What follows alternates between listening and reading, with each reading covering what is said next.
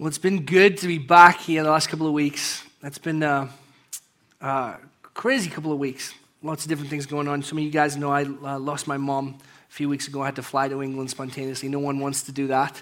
Not easy, not pleasant. But I'm so overjoyed to say that, like, even in the midst of all of that, God's been really good. He's been really gracious, and I've mentioned to a couple of people that every comfort and grace that God could have provided amidst it, He did. And so I'm thankful for that. And even amidst some of the less pleasant parts of funeral planning and everything else, my sister and my family got to enjoy some really sweet moments and great moments together.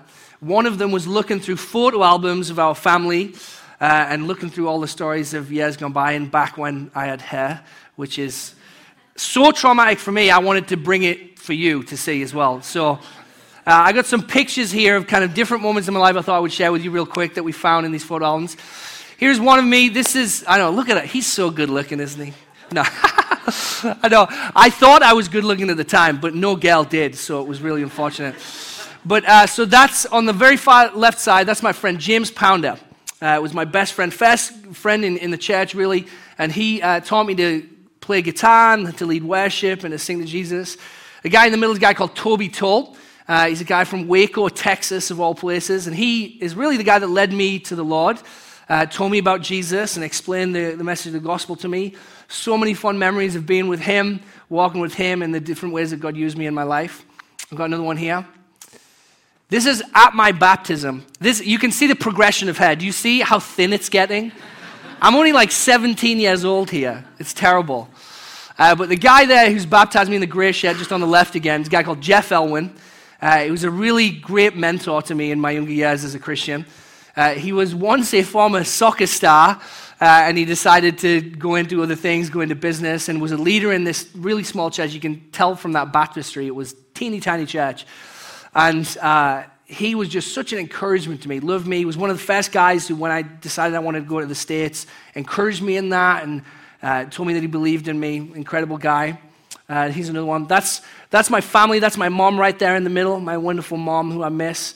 My sister in between us, and my brother-in-law there on the left. All the people in this picture, we would not have time for me to tell you the ways in which they have loved me and served me. That's Toby in the middle again there, the guy who led me to Christ. When I see this picture and we were looking at that, so many memories of different ways in which God impacted me and encouraged me and loved me. And then I got one more just for fun. The greatest wedding picture of all time.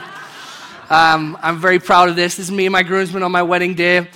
And they love me so much, they agreed to this ridiculous shot. And I, of course, said, I have to be Superman. You have to give me the Superman shirt. But again, the two guys either side of me, I had two best men at my wedding because I could not choose between them. The guy in the Captain America one on the right is a guy called Adam Amberg. He and his wife are missionaries now to Mauritius, making an incredible impact over there, helping to lead a school over there.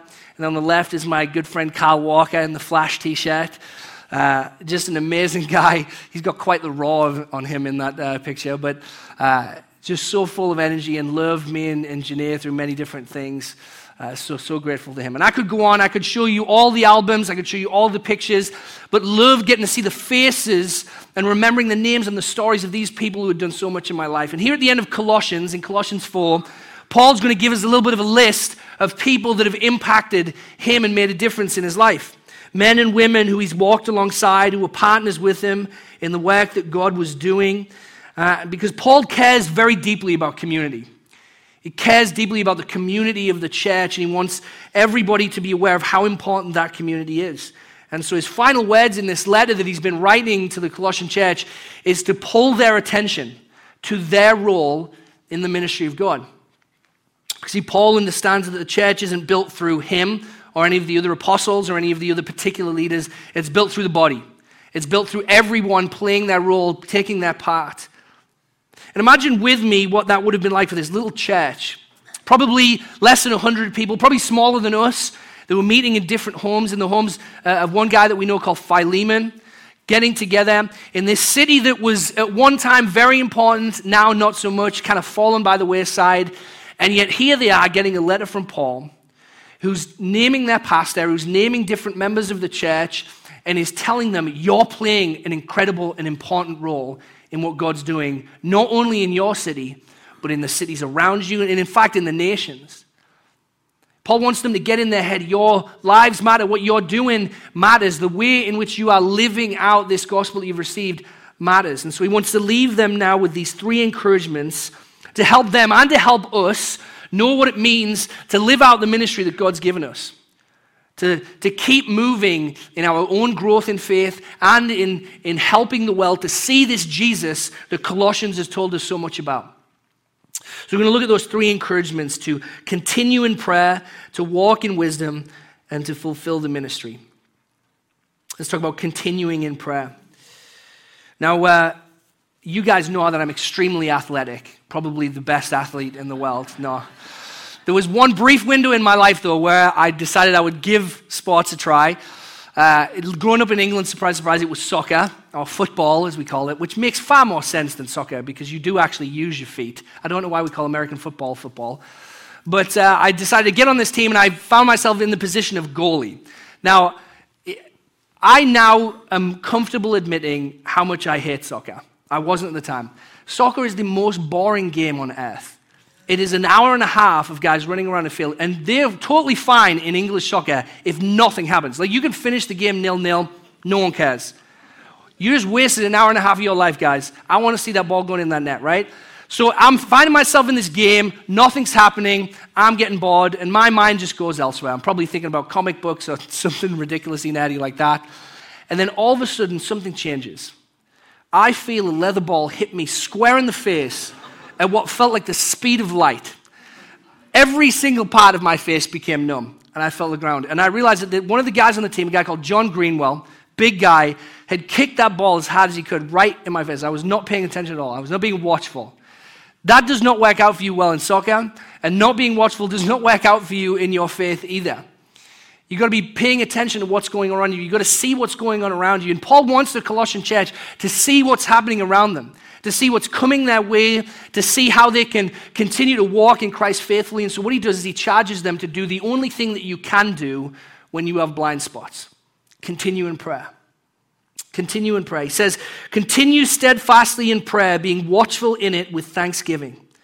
And at the same time, pray also for us that God may open to us a door for the word to declare the mystery of Christ, on account of which I am in prison, that I may make it clear which is how I ought to speak. 3 qualities that Paul describes there in this prayer life of Christians. When he tells them to continue in prayer, he calls them to be persistent in prayer. He calls them to be watchful in prayer, and he calls them to be thankful in prayer. See, our prayer lives are to be persistent. Too often in our lives as Christians, prayer is this kind of emergency ripcord that we pull in particular moments and seasons. It's not something that we keep ourselves going in. And yet the Bible challenges us to pray consistently. It says in 1 Thessalonians 5, pray without ceasing.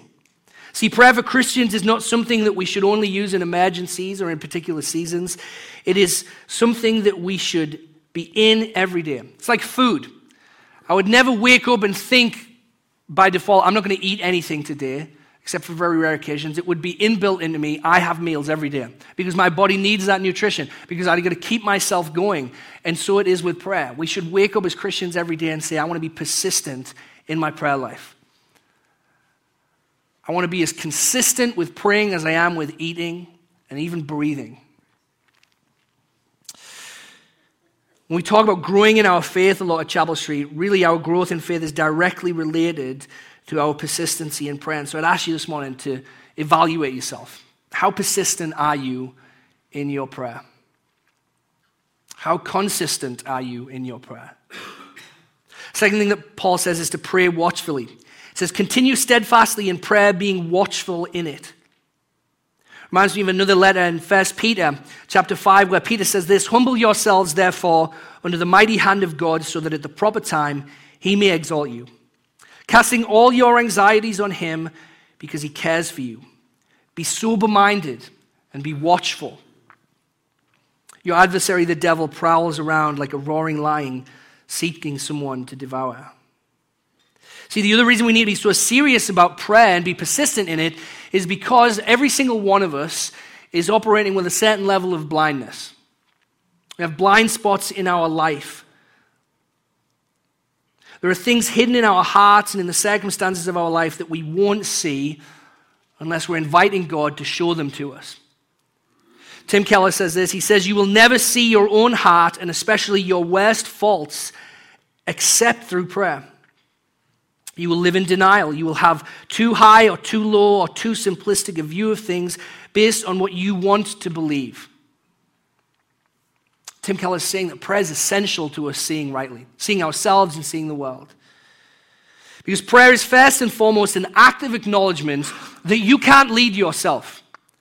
Prayer is getting before God and saying, I can't lead me. I don't see everything. I don't know everything. I don't understand anything. But God, you do.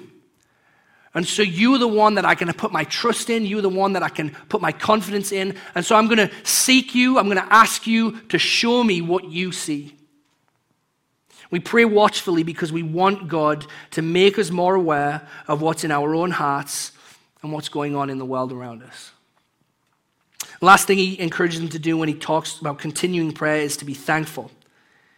He says, continue steadfastly in prayer, being watchful in it with thanksgiving.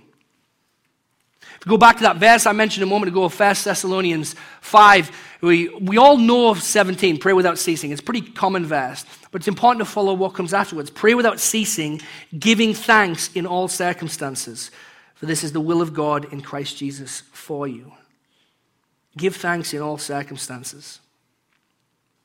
It's easy for us to give thanks when things are going really well. It's harder when they aren't.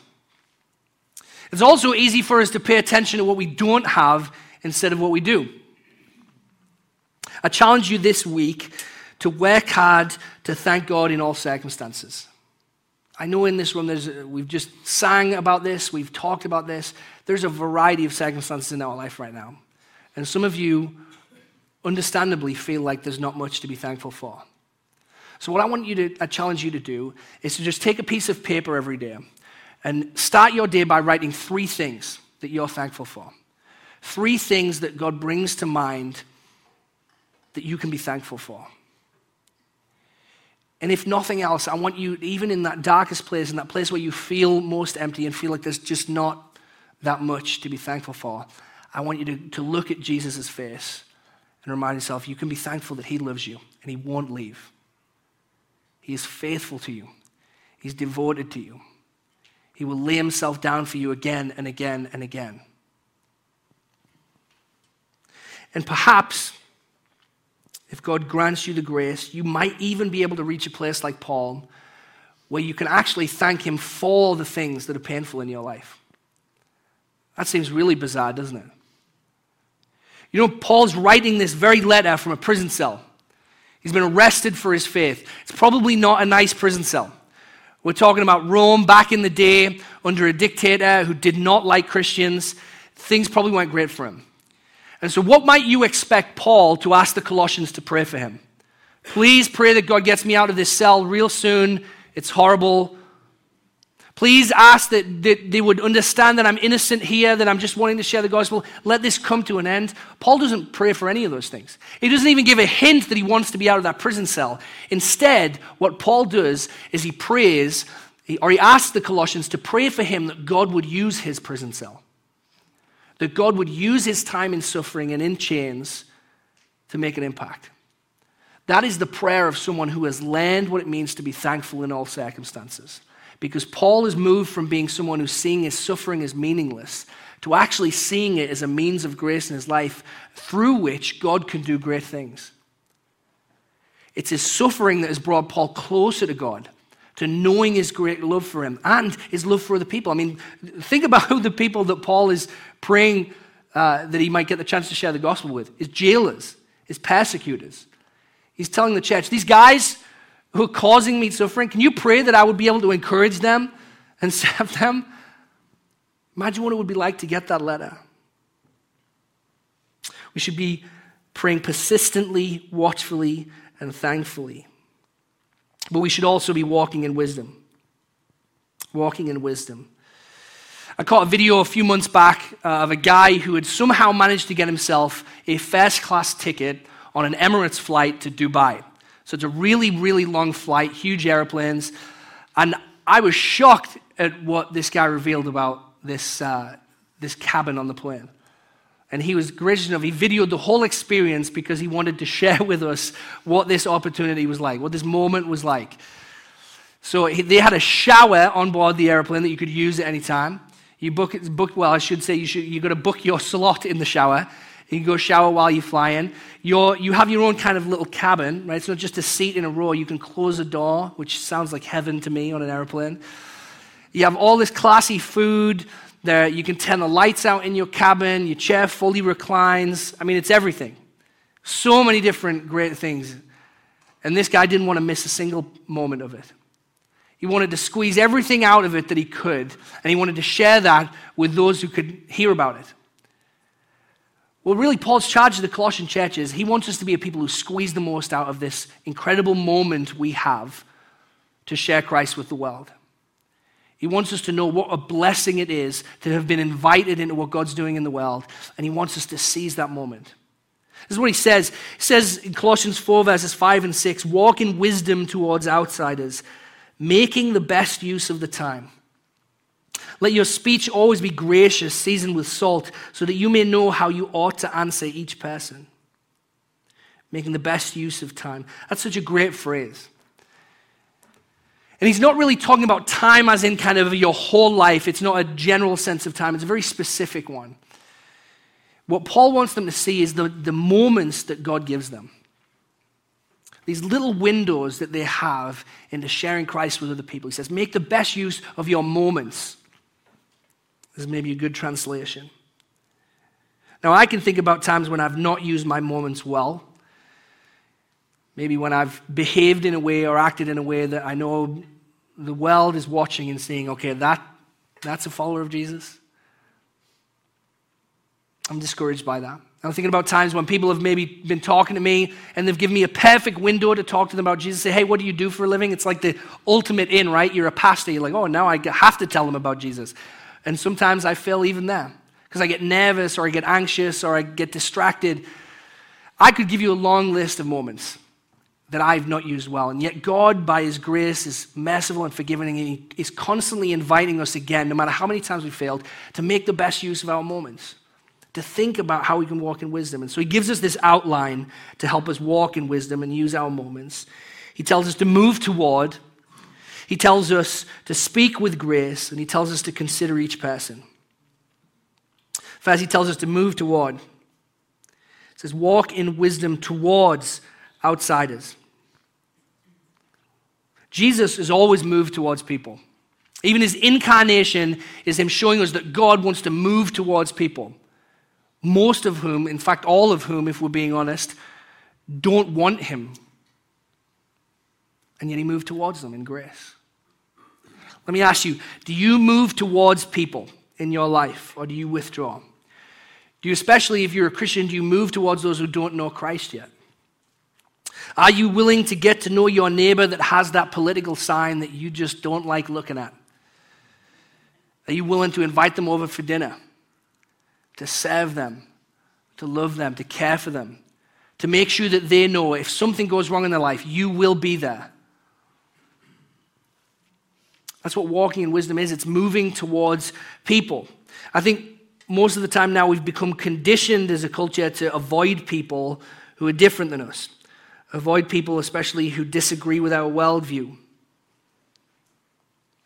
But in Matthew 5, Jesus says this, people don't light a lamp and put it under a basket. Put it on a stand so that it can give light to all in the house. In the same way, let your light shine before others so that they may see your good works and give glory to your Father who is in heaven. Sometimes we don't even have to leave church to do this. This is not some call to go to some far-off nation to move towards people. I get a list every week as a pastor if anybody's new has signed up at church, if they've signed up for an event or a program, and we just kind of try and keep ourselves informed as pastors as who are our guests, because we want to move towards them. So I know that at every campus at Chapel Street, every week, there is probably a guest, probably someone new. And so the call for us who call Chapel Street our home, for those who call us our Christians, is when those people show up, are we ready to move towards them? So easy to come to church, to sit in the seat, to listen to worship and the sermon, and then head out straight afterwards and never move towards the new faces in our midst. And maybe if you're a new person, you're saying, well, I don't want people to move towards me. I'm not excited about the idea. But let me encourage you, if you are a guest with us, the reason we want to move towards you is because you matter. You're not just a face in a seat to us. You're a life that God values deeply. And we want to be a church that sees you and loves you and serves you. And so for all of us, I want to challenge us as a church to renew our commitment to be a church that moves towards people in our midst, to get lunch with each other, to serve one another, to check in, to get to know the stories around us, to not just be in the seat and then leave, but to be present and moving towards. Second thing that Paul tells us to do when we walk in wisdom is speak graciously. So important for our culture where the truth is we're not often speaking with grace. And I do mean that about Christians, unfortunately. Those of us who call ourselves followers of Christ sometimes have the worst words coming out of our mouth. So angry.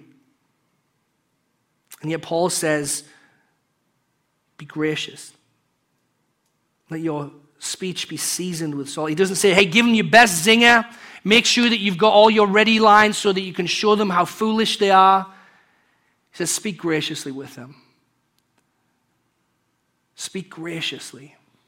What does that mean for you to speak graciously? What do you think that might look like for you to speak graciously? You could look at social media, which is flooded with angry Christians who like to mock those who disagree with them, who like to complain about the ways in which the world isn't the way it's supposed to be. Be one of those who stand in the gap and speak with grace and gentleness and encouragement. We are a people of good news, right? We proclaim what? The gospel, which means what? Good news. And so Christians should be people who have good news on our lips at all times, not bad news. There's plenty of bad news in the world, and we're the people who have the very best of news. So we should speak that. It is so un-Christian and antithetical to the calling on our lives to be a people who do not speak with grace. In 1 Peter, we're told by a man who was known for having a mouth that would sometimes run too quickly, tells us, in your hearts, honor Christ the Lord as holy, always being prepared to make a defense to anyone who asks you for a reason for the hope that is in you, yet do it with gentleness and respect, having a good conscience, so that when you are slandered, those who revile your good behavior in Christ may be put to shame. How tragic it is that the shame on many of our shoulders is not because we've tried to do good, but because we have not represented Christ well with our words. Make sure that if you do experience shame, it's not for that. We don't want to be people who argue people into the Lord and have the right theology and win arguments, but we lose people. Last thing I want to mention here is Paul tells us to walk in wisdom by considering each person. There's a great letter in the New Testament called Jude, really short, just one chapter. And in that letter, Jude says this. He says, have mercy on those who doubt. Save others by snatching them out of the fire, and to others show mercy with fear. What's Jude saying? He's saying, think about who you're talking to, because different people are going through different things and they need different things. He's not saying that we change the message of Jesus and twist it out of shape depending on who we're talking to. We're just saying, think about how it specifically might apply to the person in front of you. Get to know them, know their story, so that when you tell them about Jesus, you can make sure you're telling them what about Jesus they specifically need. If it's someone who's struggling with pain and loss, maybe they need to hear of the comfort of the Lord. If it's someone who's fixated on their own success and dominated by a need to do more, maybe they need to hear about the rest that's available in Christ, who has been all the success they will ever need. We think through the gospel and we think through the person. And when we don't do that, we're not making the best use of the moment. When people are just objectives to us, when they are just numbers, when we're just trying to get someone else in the seat, we're not using the moment well. Christ never communicated that way. He always saw who he was speaking to. When there was tax collectors and prostitutes and Pharisees and all varieties of people, he would always be present with the person in front of them He would know their story. And often what would draw them to him the most is that he would see their story. And friends, if we would see the stories of people around us, if we would consider each person, we'd be so much more effective in proclaiming good news. Because we wouldn't just be pushing a message, we'd be bringing something to people, real people. There's a purpose to our continuing in prayer and walking in wisdom, and it's to fulfill the ministry that God's given us. It's to fulfill the ministry. This is where Paul starts unpacking all those names I mentioned earlier. I just want to read through this briefly. It'll take a little bit of time, but it's so good. This is what he says. He says, Tychicus will tell you about my activities. He's a beloved brother and a faithful minister and fellow servant in the Lord. I've sent him to you for this very purpose, that you may know how we are and that he may encourage your hearts. And with him, Onesimus, our faithful and beloved brother who is one of you. They will tell you of everything that has taken place here. Aristarchus, my fellow prisoner, greets you, and Mark, the cousin of Barnabas, concerning whom you've received instructions. If he comes to you, welcome him. And Jesus, who is called Justus. These are the only men of the circumcision among my fellow workers for the kingdom of God, and they've been a comfort to me. Epaphras, who is one of you, a servant of Christ Jesus, greets you, always struggling on your behalf in his prayers, that you may stand mature and fully assured in all the will of God. For I bear him witness that he has worked hard for you and for those in Laodicea and in Hierapolis. Luke, the beloved physician, greets you, as does Demas. Give my greetings to the brothers in Laodicea and to Nympha and the church in her house. And when this letter has been read among you, have it also read in the church of the Laodiceans, and see that you also read the letter from Laodicea. And say to Archippus, see that you fulfill the ministry that you have received in the Lord. I, Paul, write this greeting with my own hand. Remember my chains. Grace be with you. That's a long section, and maybe you have read your Bible many times and come across little sections of scripture like that you just kind of accelerate over because you see a lot of names and you're not really sure what that has to do with you. But this is a beautiful passage of scripture. This is Paul honoring and recognizing everyone who's working beside him. Because again, he knows the church isn't being built off him and what he's doing. It's being built off what God is doing throughout everyone in the body. He lists 10 different people in that list. And it is so diverse. You've got church planters, writers, historians, people who are hosting groups in their homes. You've got prisoners, missionaries, doctors. And there's even some names that you don't expect in there. And I want to highlight just one because we don't really have time for them all, though I would love to do that. And the one I want to highlight to you is a guy called Onesimus.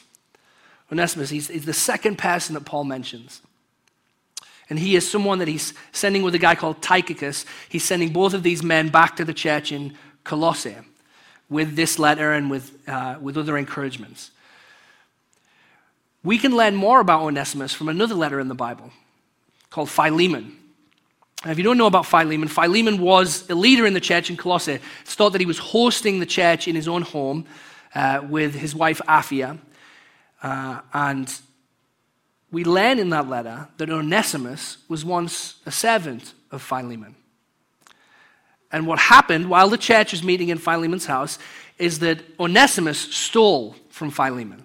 He essentially stole from the collection plate at the church, and then he ran. He fled. And Onesimus, we're told, travels all the way to Rome, where by chance he would run into the Apostle Paul, who was in Rome. Paul preaches the gospel to him. He shares the message of Christ with Onesimus. Onesimus gives his life to Christ. So now he's in a real situation because he stole from a church, came to Rome, and now he's just become a Christian. And what Paul says is, go back to that church. Go back to Colossae, Onesimus. Can you imagine how you would feel if you were Onesimus, being told to go back to the church you just robbed? And so Paul writes this letter to go with Onesimus. Probably the letter of the Colossians and maybe even the letter of Philemon together. So think about that. He is mentioning this guy who stole from a church leader, who fled, is now his name is appearing in a list of faithful men in the church who are contributing to what God is doing. And in fact, this is what he says about Onesimus. If we go back to that list, he says, our faithful and beloved brother, who's one of you, because he was, will tell you of everything that has taken place. So Onesimus is even being included in the group of people who are going to get to tell the story of Christ. You know what this says to me? This says to me, no matter what your story is, how bad it is, how many mistakes you've made, in God's kingdom, you're of value in his mission. You matter in his mission. There are so many of us who fail to fulfill the ministry that God has given us because we feel we're not smart enough, we're not good enough, we're not put together enough. Onesimus was none of those things. He was a new Christian who had a lot of junk in his life, and yet God says, you're going to be of value. Go back to Colossae and encourage the church there. Because that church needs you, and you need them. And so if you're in this place this morning and you're wondering, well, I don't have a ministry, Andrew. I've got nothing to fulfill. Respectfully, you're wrong. If you're in Christ, you do have a ministry. You matter to him. You are valuable to him. And if we've learned anything about Jesus from reading the letter of Colossians, this one who holds all things together, there is nothing in your life that could prevent him from using you. Nothing. You don't need to be anything for him because he was everything for you. We don't lose heart in fulfilling our ministry because we see who Jesus is. We see the stories that he writes. I want you to understand ministry is not exclusive to those who hold the title of pastor.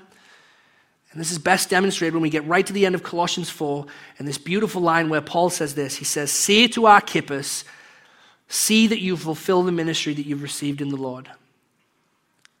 Tell Archippus to fulfill the ministry he's received. Paul's charge is, don't just believe the message, Archippus. Don't just be amongst the church. Lead in the church. Fulfill your ministry. Take up your role with all your heart, with all your soul, and have confidence that God wants to use you.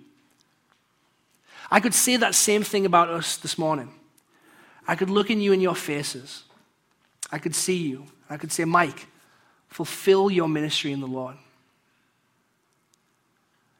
Rich, fulfill your ministry in the Lord. Bob, fulfill your ministry in the Lord. Could just keep going around the room. Greg, fulfill your ministry in the Lord, brother. Chris, fulfill your ministry in the Lord. Keep going with that rooted group. Keep serving people. Keep encouraging them. Every one of you matter in the kingdom that God is building here through this church. In this church, in our hearts. Every one of you have received a ministry from him. I want to leave you with this encouragement from 2 Corinthians. Paul says to the church there in Corinth, we all with unveiled face, beholding the glory of the Lord, are being transformed into the same image from one degree of glory to another. This comes from the Lord who is the Spirit. And right into chapter 4 from that. Therefore, having this ministry of beholding the Lord and being transformed by the Lord, we don't lose heart. You can fulfill your ministry in the Lord because you have beheld him. And that's all that's required, is for you to behold him, to know him, and to go help someone else behold him too. And we learn from this list, you don't need to be a pastor like Paul or Epaphras was. You can be someone like Nympha who was hosting a group in her home. You can be someone like Onesimus, whose story was broken and filled with all different things, and yet God was using to share good news. You could be someone like Aristarchus, who was in a prison cell with Paul, seemingly of no use to many people at all, and yet his name was being mentioned as one who's encouraging the churches. You have beheld him, now go help others behold him. Let me close by just saying, if you received this letter, who would be on your list? Who would you write down as those that have impacted you? But more importantly, whose letter would your name be on? Who would be able to write in their letter that you have been a faithful servant, a beloved brother, someone who's cared for them and encouraged them and helped the kingdom of God grow? Is it your neighbor whose life's crumbling because of different things going on?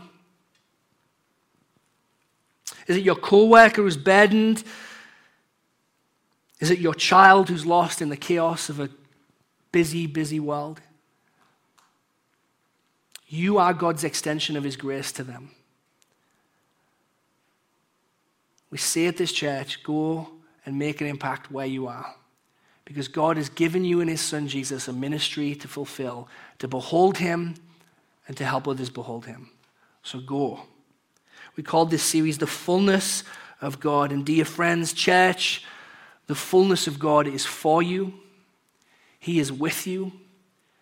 and the fullness of God is in you by Christ Jesus. And so go and fulfill the ministry that you have received in him. Let's pray. Thank you, Lord, for the ministry that you've given us. So many of us are so keenly aware of how little we have to offer you, and yet, Lord, you ask nothing from us other than to come and to know you, to walk beside you, Lord. God, we are grateful that you have loved us with every part of your heart, that you have given your Son for us. Lord, help us again this morning as we finish up this letter to behold you with unveiled faces, to be transformed, to be like you, and to fulfill the ministry that you've given us. We pray this in your Son's name. Amen. I want to thank you again for worshiping with us. It is good to be together as a church family. And as always, if there's any way we can be praying for you, serving you, don't be shy. We want to move towards constantly. So please let us know. We have a prayer team available. You can pray in our prayer room. We'd love to pray with you if you need that. But now let me offer this benediction. And please go in the Lord's peace. Here it is. Lord, may we go today, continuing in prayer, walking in wisdom, and fulfilling the ministry that you have given us. Lord, help us to behold your face and help us to walk in faith that you want others to see you too. We pray in Jesus' name. Amen.